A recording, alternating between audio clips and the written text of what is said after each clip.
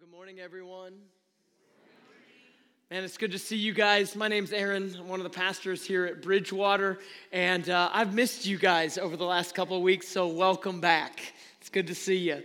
We are in the middle of a series called The Final Countdown, and here's what we're wrestling with. Let me kind of set the stage for you, okay? On October 7th of 2023, a group of militant Palestinians that call themselves Hamas crossed over the border of Gaza and went into Israel and carried out an attack. In one day, 1,200 people lost their lives. Almost another 300 people were taken hostage and taken back into Gaza, as far as we know. Since then, a war has been raging all over the Middle East, and at least 20,000 people have lost their lives. This war has been spreading throughout the Middle East, and tensions have been rising. And anytime a war begins in the Middle East, anytime something involves Israel, people who have spent a little bit of time, at least, looking at their Bibles, start to ask questions. They start to wonder. And they go, what is happening? Is this the end? Is this something like what the end of the Bible talks about and leads us up to? And with those questions in mind, over the next couple of weeks, we're going to look at what the Scripture has to say about the end and what we should watch for and what we should do. If you weren't able to join us online last week, since we weren't able to meet in person, I want to give you a quick update about what we talked about last week. You see, this war in the Middle East is not new. I wish I could say it was, but it's not. It's actually been going on for about 5,000 years now. Because it started when Abraham and Sarah, two people that we read about in the Old Testament, people that God made promises to, when they decided to try to find a workaround to speed God's process up. They'd been waiting for a while. They'd been waiting for a promised child and a family and land and all sorts of things, and it just wasn't coming, and it certainly wasn't coming fast enough. And they'd been waiting, 30 years, and can I be honest, they waited longer than I would have. And they decided to take matters into their own hands. Abraham, instead of waiting for the promised child who was eventually born, his name was Isaac, he had a child with another woman. Her name was Hagar, and the child's name was Ishmael. And history shows us that Ishmael has become the father of all of the Arab nations. And ever since that begun, there's just been this hatred and this war and this enmity in between Israel and the Arab nations. Last week we talked about that. We talked about how shortcuts don't work. And we wrestled with, is this the end? Well, the Scripture doesn't tell us for sure, but it does tell us that Jesus is coming back. And so we need to be ready. In fact, that's the very thing that we're going to talk about this week, how to live ready for the return of Jesus. You see, the Bible does make it very clear that Jesus will come back. Did you know that? The story of Jesus is not done at the cross, certainly. The story of Jesus is not done at the tomb, certainly. The story of Jesus is not even done at the resurrection or what we celebrate at Easter. The story continues on. Jesus ascended to heaven and he promised to come back. In Mark chapter 13, Jesus talks to his disciples about this reality and the reality of the end. They were standing on the Mount of Olives, and they were pointing across the Kidron Valley, which is the valley that separates the Mount of Olives and the Temple Mount. And you could see the temple right there, and they pointed, and they said, look at how beautiful these buildings are. And they said, Jesus said, you're right. They are beautiful, but here's what I want you to know. The time is coming where not one stone will stand stacked on top of another. It will all be leveled and destroyed. The end is coming. And of course, they had questions. I mean, if I went to some place important in our culture, if I went to D.C. and stood in front of the Washington Monument or the White House or the Capitol building and somebody said, the day's coming when that's going to be destroyed, I'd have a few questions. And so they started asking, and Jesus began to explain. And to culminate it all, Jesus said this. In Mark chapter 13 and verse 32, Jesus said this. He said, however, no one knows the day or the hour when these things will happen. Not even the angels in heaven or the Son himself. Only the Father knows. Nobody knows. The answer to the question is this, the end. Nobody knows. If somebody begins to tell you, hey, I know we're getting close, here's the day, I've got a suggestion for you. Run. Because Jesus already answered the question, nobody knows. Not even the angels, not the Son himself, only the Father. And since nobody knows, Jesus gave them some instructions.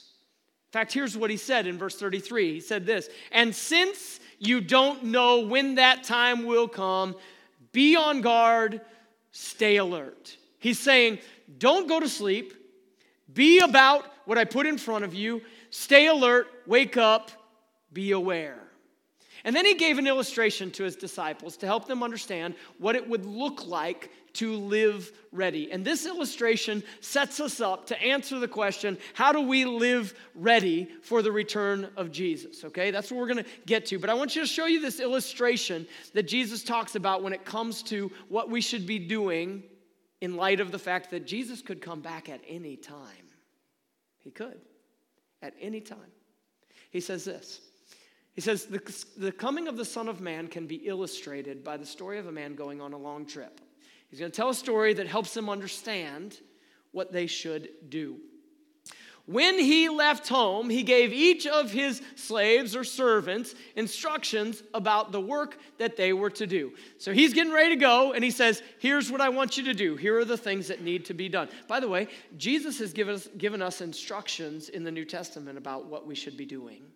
Do you know that? He has given us clear instruction about how to live our lives in a way that glorifies him. He's told us that we should be all about not only growing in our own personal relationship and living out our faith and bringing our lives into conformity with his, but also helping others know him too. He's given us work to do. Then he goes on, he says, and he told the gatekeeper to watch for his return. Okay, pay attention, watch. Now, who is the gatekeeper in this story? I'm not quite sure.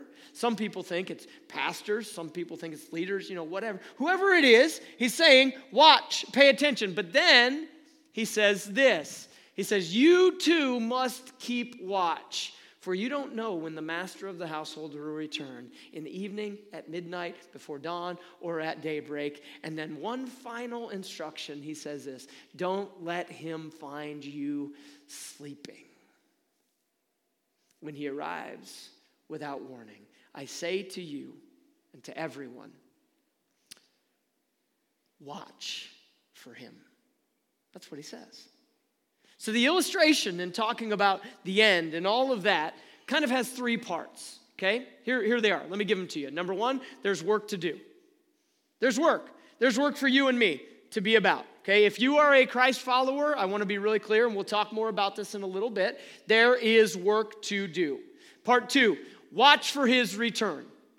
We should be expectant. Like Jesus can come back. And here's the thing. I find the pull to just live my life and go about as if I'm going to be here until I'm like 99 years old. Or who knows? I don't know. Okay, I doubt I'll live that long. I've probably been a little too rough on my body. But he's saying, no, we should live each day as if he could return.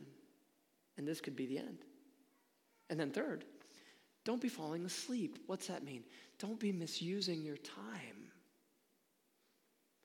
Don't be misusing your time while you're in middle school or high school. You have opportunities. Don't think that God can't use you. He absolutely can use you. He's got a plan for you. He wants to use you in incredible ways. Your 20s and 30s are not for you to find yourself or go and do whatever you want. No, He's got work for you to do. Your 40s and 50s, He's got work for you to do. Your 70s and 80s, I skipped 60s, I'm sorry. All of the E's, He's got work for you to do. Don't be misusing the time. Here's the point. Jesus is going to return. Plain and simple. I just don't know when. So I need to be ready. And so do you. Now, thankfully, there is a portion of the New Testament that gives us clear instruction on how to live ready.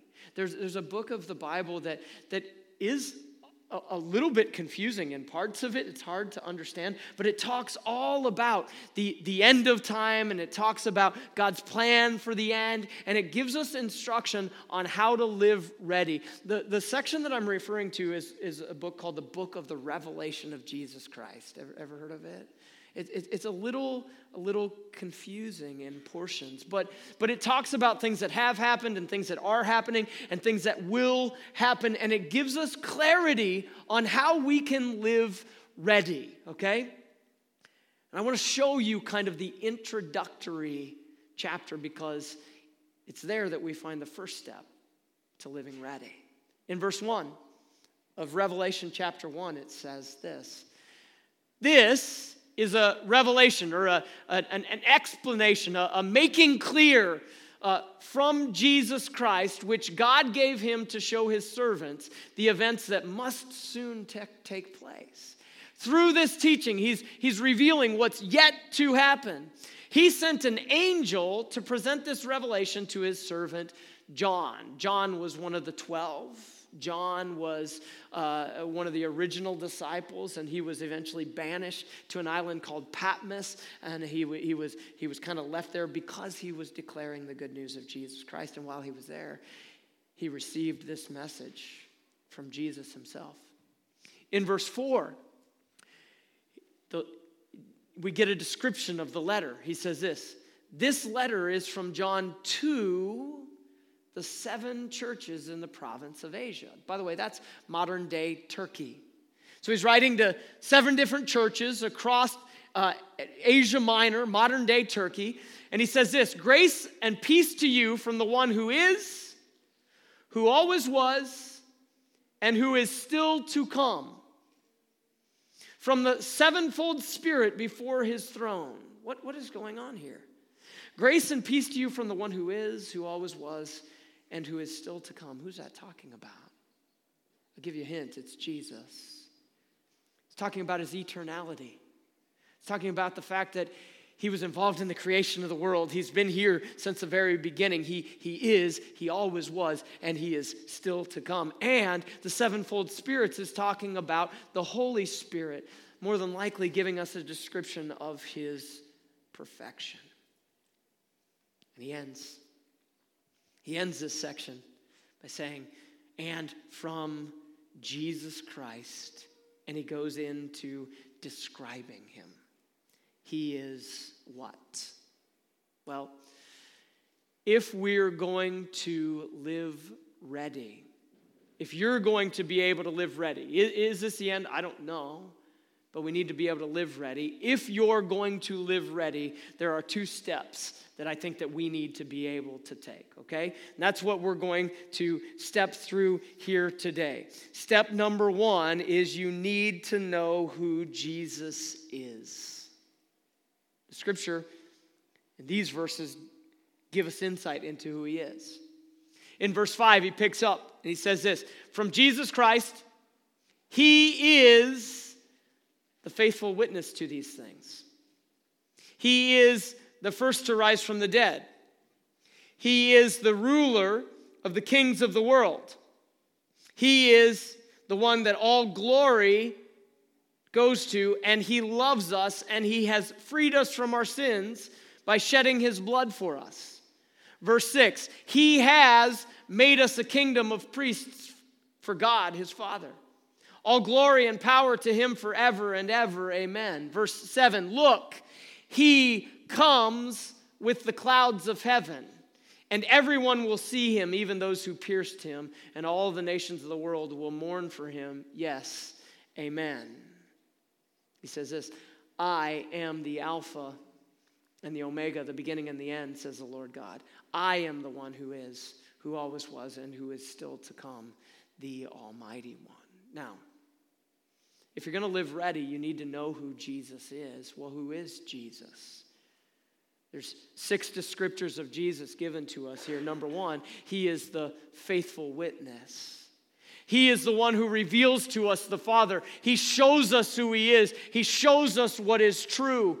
You know what's interesting? I have for years wrestled internally with this feeling that, man, I'm not enough, or I couldn't do enough or be enough for God. Maybe you can identify. And yet when Jesus shows up on the scene and we see him interacting with people, never was he interacting with them as if they weren't enough.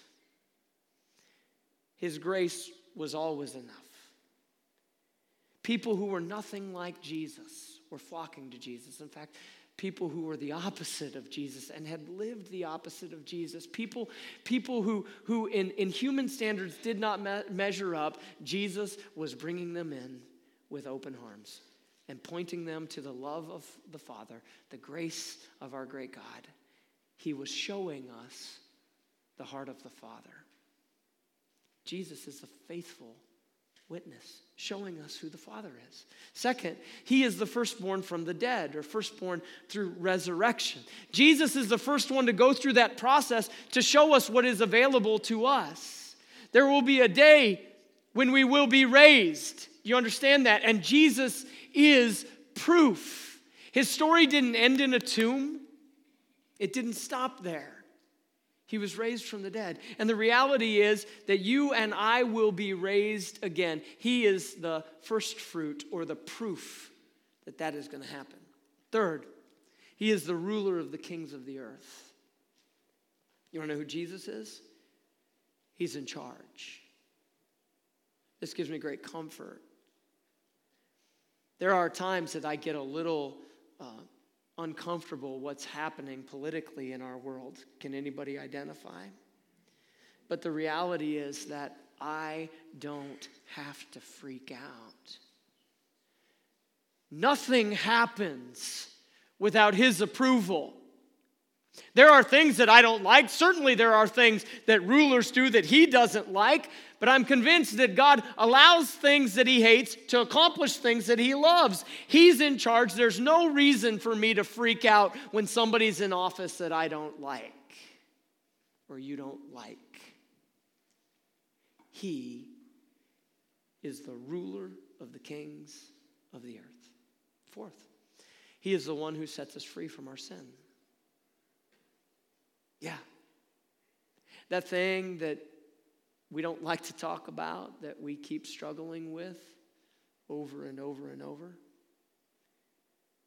Can I just tell you, the only one who can set you free is Jesus.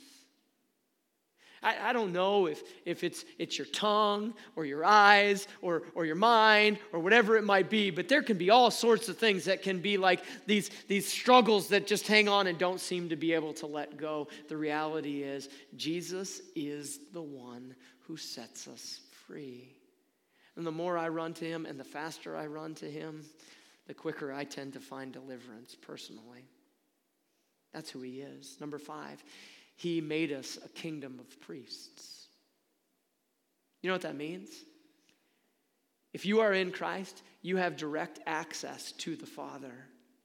You have the ability to run straight to the Father and talk to him, and he hears you instantaneously. One of the great privileges that I have as a pastor is that lots of people will call me and they'll say, hey, will you pray for this? Will you pray over this? I got this going on in my life, and can I just tell you, I love that. And I am glad to be able to do that, and I want you to do that. I get to be a shepherd and care for you. But can I just tell you, my prayers don't get there any faster than yours. I don't have an elevator directly to God that's any different than yours. So please don't discount your prayers. Yeah, I'll pray for you. I'll pray right alongside you, but I promise you yours get there just as fast as mine do. And they're just as effective. Because you have been made a kingdom of priests. You have direct access to the Father. Number 6, who is Jesus? He's the one who's coming back. And you know what I found living in turbulent times? And what I found, the scripture tells us that things will get worse and worse and worse until Jesus comes back.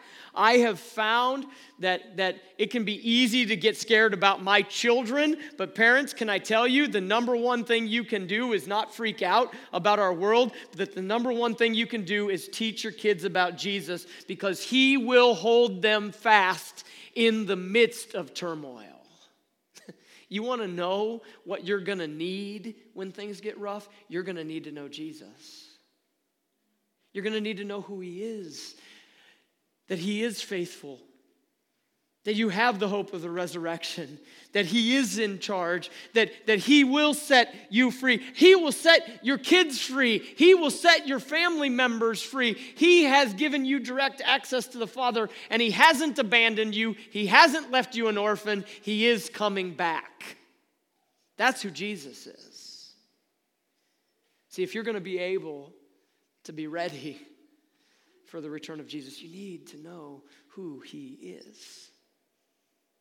There might be another way in which you need to know who Jesus is, though, as well. You see, if you're anything like me, I find countless ways to mess things up. Can anybody identify? Okay, only a few of you are brave and raised your hand, but thank you.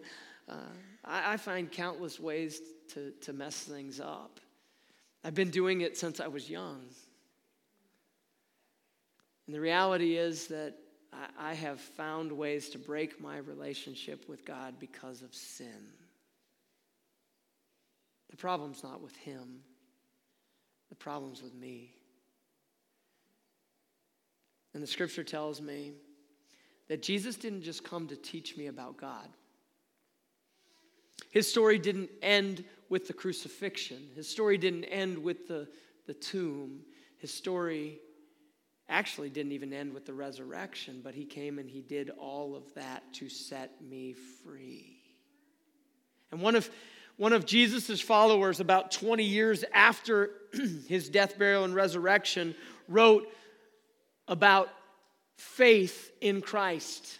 And he said this in Romans chapter 10, verse 9. He said, if you openly declare that Jesus is Lord and you believe in your heart that God has raised him from the dead, you will be saved. 2 steps. Number 1, openly declare that Jesus is in charge. Number 2, believe in your heart that God has raised him from the dead. Guess what? You will be made right with God. Do you know Jesus that way? Do you? Because you need to be ready. He's coming back. Now, when we finish chapter 1 of Revelation, we see that Jesus is just ramping up his messaging. And he decides to take the time to write 7 very personal messages to the 7 churches he already mentioned in Asia Minor. And he has a purpose behind that. He wants to remind them not only of who he is, but secondly, what they're supposed to be doing. See, let me point out these 7 churches to you, first of all, okay? Here's a map of modern-day Turkey, and he then writes to these 7 churches, to Ephesus, to Smyrna, to Pergamos, to Thyatira, to Sardis, to Philadelphia, and Laodicea.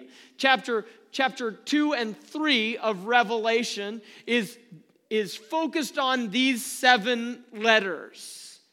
Today, I want to just grab one of them and show you the second step to living ready for the return of Jesus.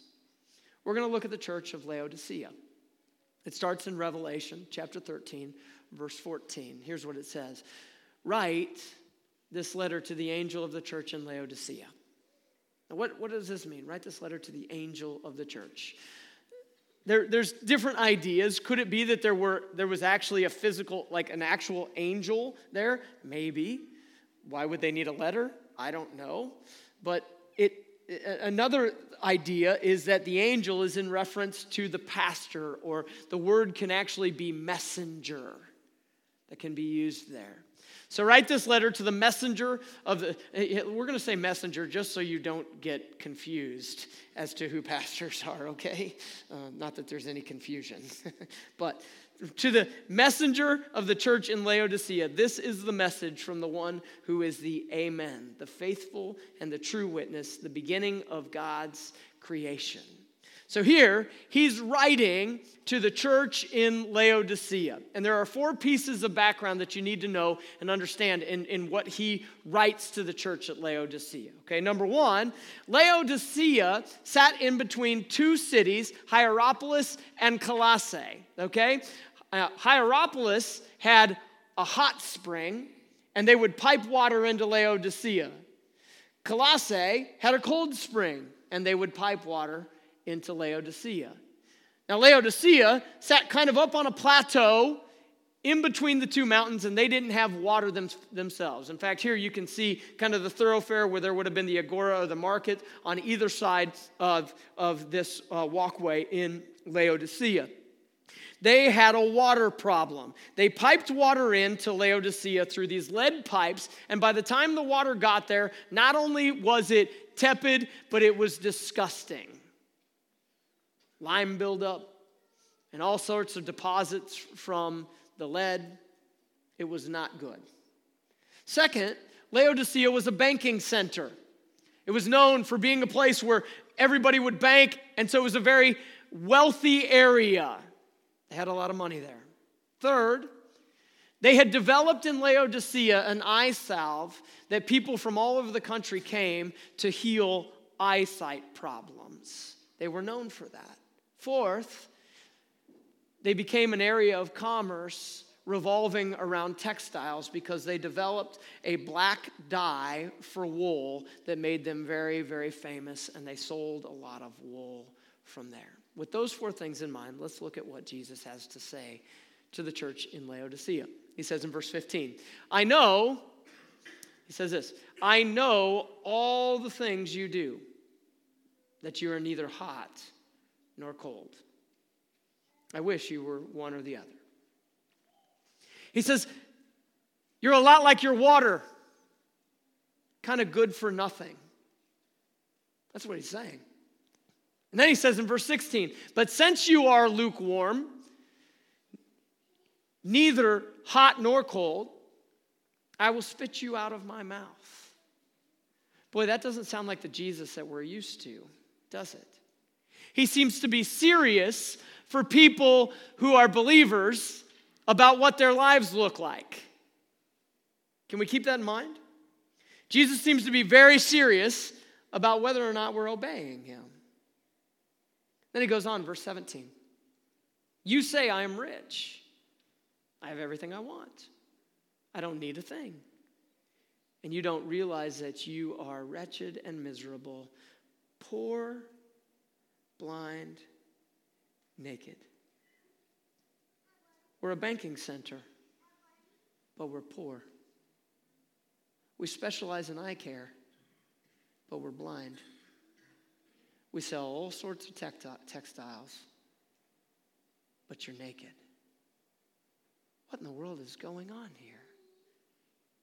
What is going on? See, here's what's going on. If you're going to be ready for the return of Jesus, not only do you need to know who Jesus is, you've got to obey what Jesus says. So then Jesus says this to them. He says, I advise you to buy gold from me, gold that's been purified by fire. Then you will be rich. Also buy white garments from me, so you will not be shamed by your nakedness, and ointment for your eyes, so you will be able to see. Verse 19, I correct and discipline everyone I love, so be diligent and turn from your indifference. He's saying repent. Now, what in the world is this talking about? Let me just point out 3 observations, okay? Number 1, here's the thing. They were physically rich, but they were spiritually poor because they were not engaging anyone with help or hope. You realize that Christians can lose their way and live their lives all about themselves, right? Physically, they were rich. They had everything they needed, but they weren't engaging anyone with help or hope. Jesus says, you are poor spiritually. Second, they were physically clothed. Yeah, they had all the physical clothing, but spiritually they were naked because they depended on themselves without resting in Christ. Do you realize that we make ourselves naked when we refuse the clothing of Christ and we try to go on our own? Jesus says, just trust me and wait on me. We try to find our identity in our performance or in so many other things, and Jesus says, no, it's in me. Trust me. Wait on me. What are we doing? Third, they were healing physical eyes, but they couldn't see spiritually to invest in the things that matter for eternity. He's saying, you're a church, yeah, you gather in my name, yeah, but you aren't laying up treasures in heaven. Oh, you may show up and go to a service, great. Are you serving? Are you sharing? Are you generous? Are you witnessing? That's what's going on. So Jesus says to them, stop passing the time and missing your purpose. If you are going to be ready for the return of Jesus, the 2 steps are, number 1, you need to know who Jesus is. Number 2, you need to obey what Jesus says. Here's how Jesus wraps it up. He says this, look, I stand at the door and knock. If you hear my voice and open the door, I will come in and I will share a meal together as friends. We will share a meal together. If you will repent, if you will let me in, if you will know me as I truly am and obey me as you're called to do, here's the deal. We'll commune together. It'll be great. But if you keep the door shut and you keep doing your own thing, it's not going to go well. You want to live ready? This is how. Verse 21, those who are victorious will sit with me on my throne. What a promise. If you're ready and you're living ready, you're going to sit with Jesus on his throne. Woo! That's exciting. Just as I was victorious and sat with my Father on his throne. And then he ends it all by saying this, anyone who has ears to hear. Because that's really the question, isn't it? Will we listen? And it's not just a question of whether or not you heard him, but really the only way we know you're listening is if you obey. Anyone who has ears to hear must listen to the Spirit and understand what he is saying to the churches. But so often, we live our lives. I'm not just saying you. I'm saying we. So often, we live our lives doing our own thing, and we get caught up in the day-to-day, and we leave him out. And I'm telling you, he's coming back. So watch, and don't let him find you sleeping. If we keep neglecting what he's saying and we don't listen to what he's saying, it is not going to go well, because when you consistently neglect the Spirit of God and the message of God, your passion for the things of God will decrease. And he's going to show up. And what will he find? So here's what I want to ask you. What if anything, is getting in the way of you pursuing not only God, but pursuing others to know him? What is distracting you from knowing him and obeying him? That's the question. I want to give you another date before I close in prayer. I talked about October 7th. I want to talk about January 12th. January 12th, 2024 was the day that my grandfather passed into eternity. And when I heard the news, my dad and I had been preparing to go and see him, leaving later today, but it's not going to happen. When I heard the news, I sat and began to play over every conversation that I've had with my grandfather in my head. My grandfather went to church. I've talked with him about the gospel. I think he may have believed, but I never heard those words. And that bothers me. And it made me think, I want to make sure you're ready. And I hope you'll want to make sure that the people that you love are ready too. When we leave today, I want to give you a resource so that you can continue to dig into these 7 churches. Something that I wrote as it's a 7-day study on the 7 churches of Revelation 2 and 3. This is something that you can do on your own. You'll get them. They'll have them at the door if you want one, or you can scan the QR code that was on the paper when you got it, and you can do it online. I would love for you to be able to dive in and learn more about what it looks like to obey Jesus. Would you pray with me? Father, thank you. Thank you for your Son and all that he has done. Thank you that he is more than enough to pay for my sin and for the sins of the whole world. And thank you that he gives us an anchor in the midst of a turbulent world. He gives us an anchor in the midst of difficulty. God, I pray that we would know him and trust him, and that we would obey him until he comes back, that we would be watching, that we would be expectant, that we would be ready. We pray in Jesus' name.